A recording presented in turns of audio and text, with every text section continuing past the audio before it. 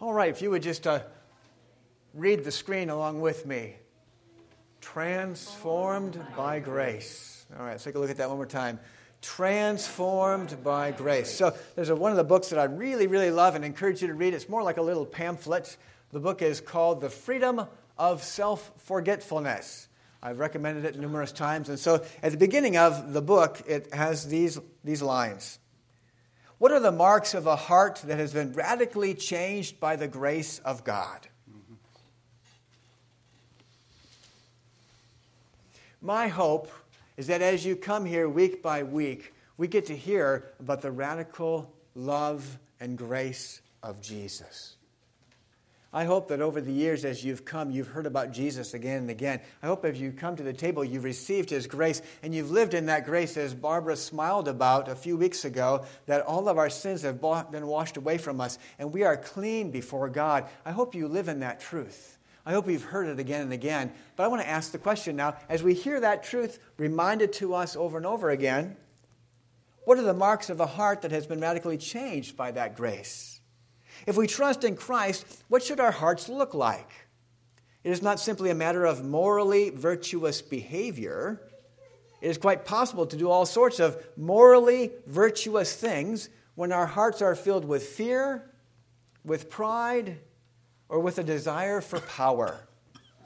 We're talking about hearts that have been changed at the root by the grace of God and what that looks like in real life. Right? We can do all sorts of virtuous things for not very virtuous reasons. Right? So what about that heart that's been really changed? Today I want us to think about that as we consider a couple stories and then what is happening in the letter in that New Testament book of Philemon. Paul writes to Philemon. Philemon is not a place, it's a person, it's a man, it's a slave owner, one who has the church meeting at his house. Let's look at listen for a moment to what the end of Keller's book, The Freedom of Self-Forgetfulness, says. It says this: we have to relive the gospel every time we pray. We have to relive it every time we go to church. We have to relive the gospel on the spot and ask ourselves what we are doing in the courtroom. The courtroom is an analogy where I want to make my case so that I get the right verdict. And again, we know this. I've told you this over and over and over and over and over again. And yet I live amongst people, oftentimes myself, where I still have the mindset of, I need to live this way so that God will love me, rather than I live this way because He already does. And so I wonder how many times in our lives we get caught up in all this activity, all this virtuous activity, so that God will love us and accept us. And we're not free.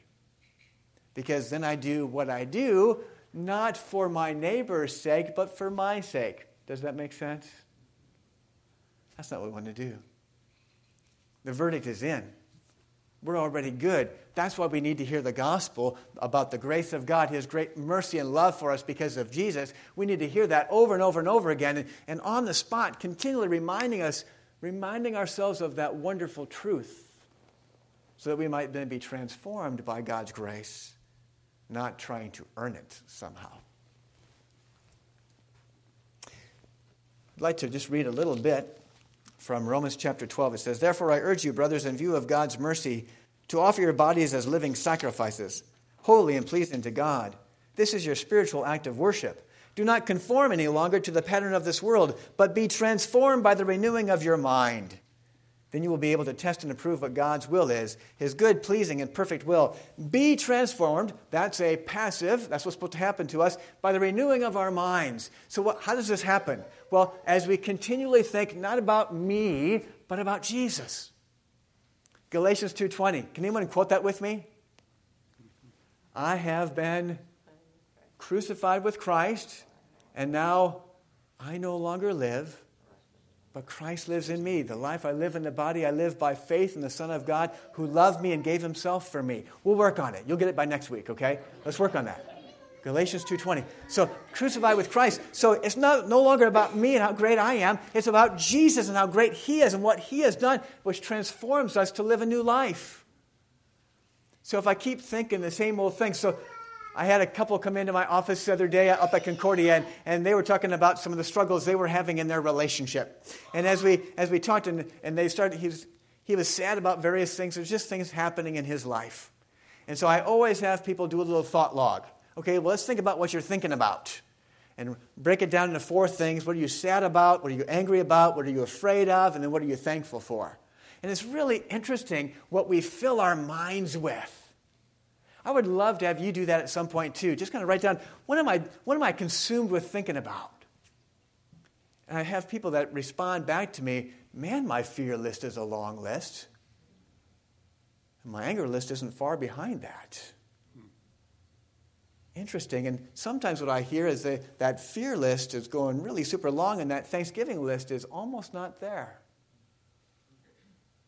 What are we thinking about? Are we thinking about Jesus and all the great things, God's grace to us? Or am I thinking about all the things that aren't going my way right now? Right? And that's going to determine then how we live. I have a little story for you from a Yancey book. Just like you to hear it. This is sets the devotion before was about Nelson Mandela, South Africa. And he's the one who established the Truth and Reconciliation Commission. And in that commission, what they would do is they would not have punishment for those who would actually come and confess what they did that was wrong. So I need you to hear that before you hear the story.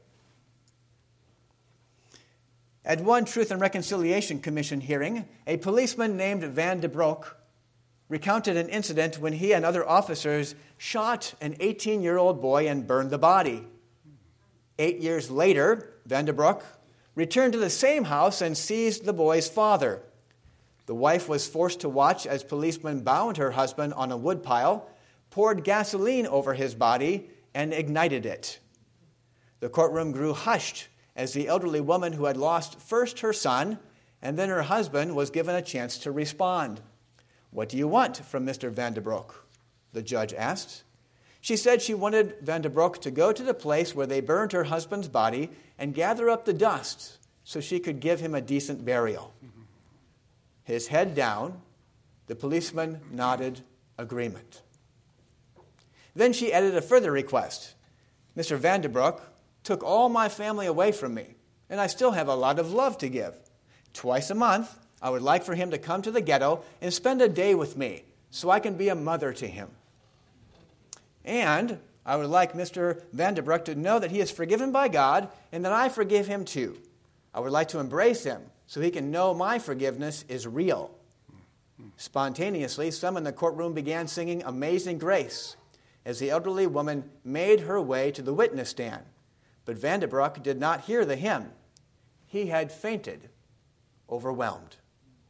Justice was not done in South Africa that day, nor in the entire country during months of agonizing procedures by the Truth and Reconciliation Commission. Something beyond justice took place. "Do not be overcome by evil, but overcome evil with good," said Paul. Nelson Mandela and Desmond Tutu understood that when evil is done, our response alone can overcome the evil. Revenge perpetuates the evil. Justice punishes it. Evil is overcome by good only if the injured party absorbs it, refusing to allow it to go any further. And that is the pattern of otherworldly grace that Jesus showed in his life and death. Listen to what Paul writes in Romans chapter 12. "Love must be sincere. Hate what is evil. Cling to what is good. Be devoted to one another in brotherly love. Honor one another above yourselves. Never be lacking in zeal, but keep your spiritual fervor serving the Lord. Be joyful in hope, patient in affliction, faithful in prayer. Share with God's people who are in need. Practice hospitality. Bless those who persecute you. Bless and do not curse. Rejoice with those who rejoice. Mourn with those who mourn. Live in harmony with one another. Do not be proud, but be willing to associate with people of low position. Do not be conceited. Do not repay anyone evil for evil. Be careful to do what is right in the eyes of everybody. If it is possible, as far as it depends on you, live at peace with everyone.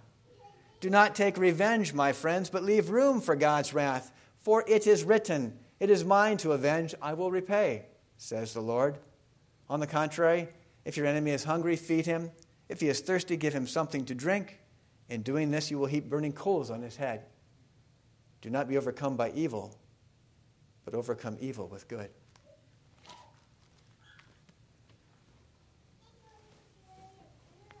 That's in the Bible. That is to lead and guide and inform our lives.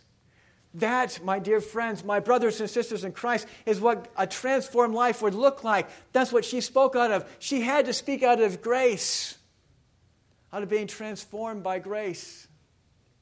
But when we hear that, you know what we think? Well, obviously you do, because you know what you thought when I read that. You know what we think? We think, "That's impossible, Pastor. I could never do that." And I would say, "You're right."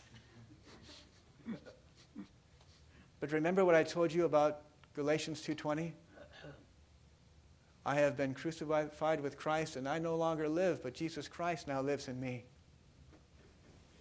I can't love and forgive and do what I need to do for that person and the horrible thing that they did. I can't imagine. My life has been so easy. I can't imagine watching someone murder or somehow burning to death someone I desperately love. I certainly cannot imagine wanting to spend time with them so I could be a mother to them, or a father, as the case would be. Can you imagine? But when I look at Jesus and when I see the changed lives of the disciples and when I see how he's working again and again and again, God can do what you and I can't. So here's the question. What does a transformed life look like for you regarding relationships with conflict?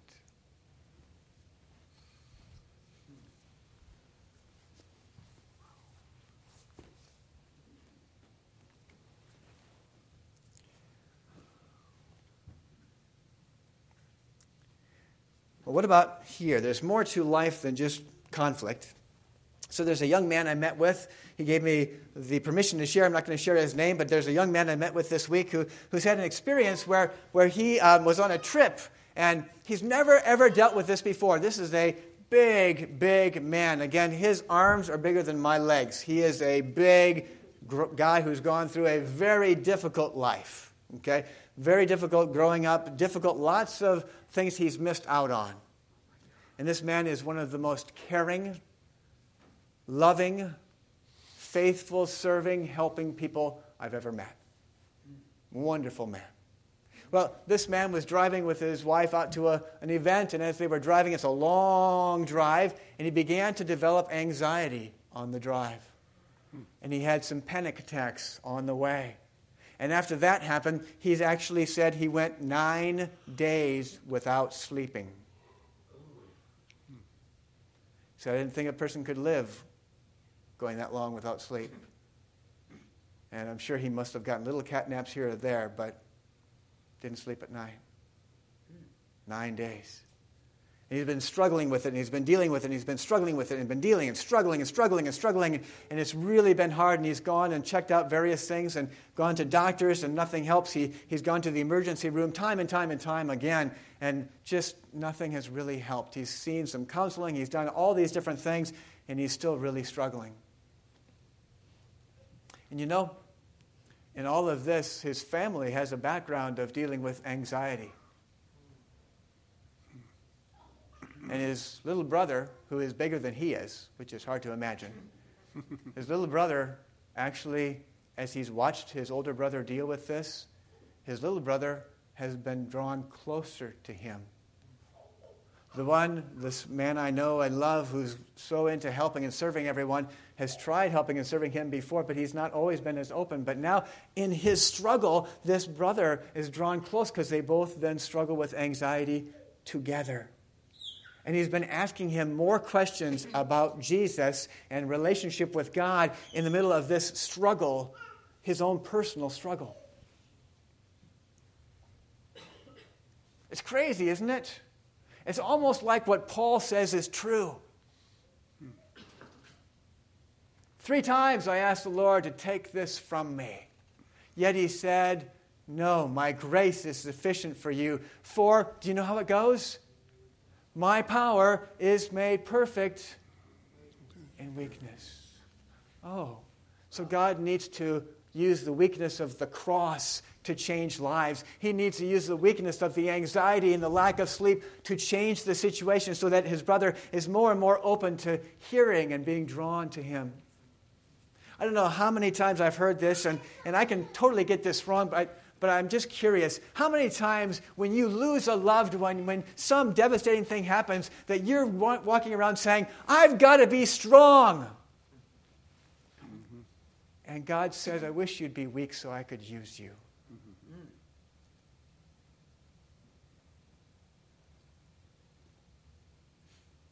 Is it okay to be weak? Will you let yourself be you and depend on Jesus' strength?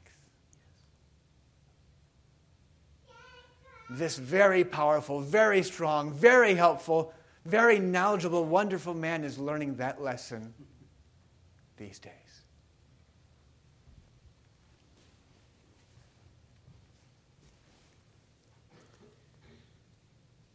So what's happening in Philemon? Well, we have a slave named Onesimus. Let's just say that name together. Onesimus. Okay, so that name actually means useful. And so what's so interesting is that there's a play on words here, okay? Because what Paul writes Philemon, as he says, is this one who's been useless to you has now become useful to live up to his name. Okay? And so what I want you to hear is that this slave, Onesimus, had some responsibility and probably stole from Philemon. And so he stole enough to be able to make it from Colossae, where they're from, over to Rome. And so he's had enough money to go there and be there. But while he's there, again, God's working, God's amazing work. He connects Onesimus with Paul, who had already shared the faith with Philemon. That's why Philemon has the church meeting in his house. Interesting how all that happens. Okay, so Paul writes to Philemon to appeal to him to let grace, the grace he's already living in, because Philemon is one who has refreshed the hearts of the saints. He's made a difference in God's kingdom. He's lived this new life. Now Paul says, I appeal to you. I could command you as one who's brought the gospel to you, but I appeal to you now to live out this transformation in your life. Because you know what you could do. When Onesimus brings this news back to you from me, Paul, you, Philemon, have every right according to the law to kill him. He's a slave. It's your right. But instead what I want you to do is restore him and welcome him back, not just as a slave, but as a brother. And even beyond that, and many think that what Paul is saying there is, welcome him back as a brother and then send him back to me because he's really useful to me. I'm here in prison. I could sure use the help. Please send him back. That's what some think.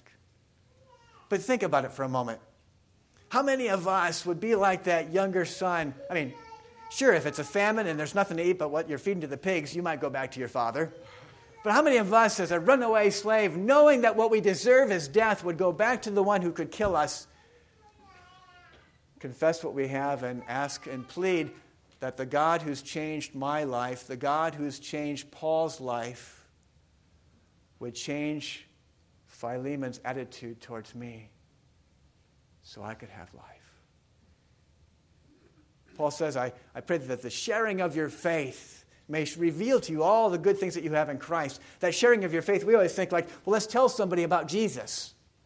But in here, the sharing of the faith is sharing God's grace with someone who doesn't deserve it.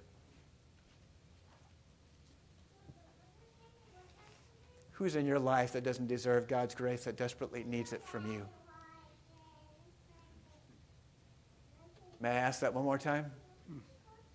Who's in your life that doesn't deserve God's grace, that needs to hear it from you, that needs you to share it?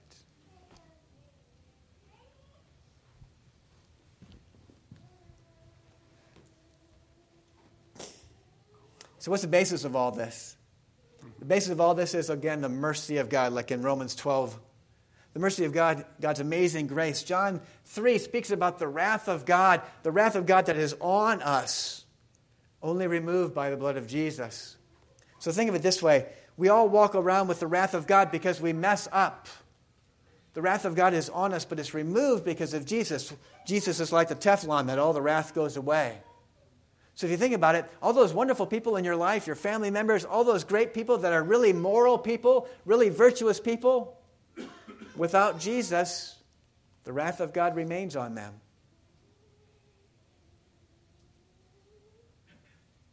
Right? That's what John 3:36 says. Without Jesus, that wrath remains on them. So that's what we deserve. But we have been transformed by God's grace. We know that the wages of sin is death. But Jesus, Paul is appealing for Onesimus to Philemon. Jesus is appealing to the Father on our behalf, that we might be diverted from God's wrath and have abundant life in Christ. A transformed life that impacts our relationships. A transformed life that forgives, even when we don't have power in ourselves to do so.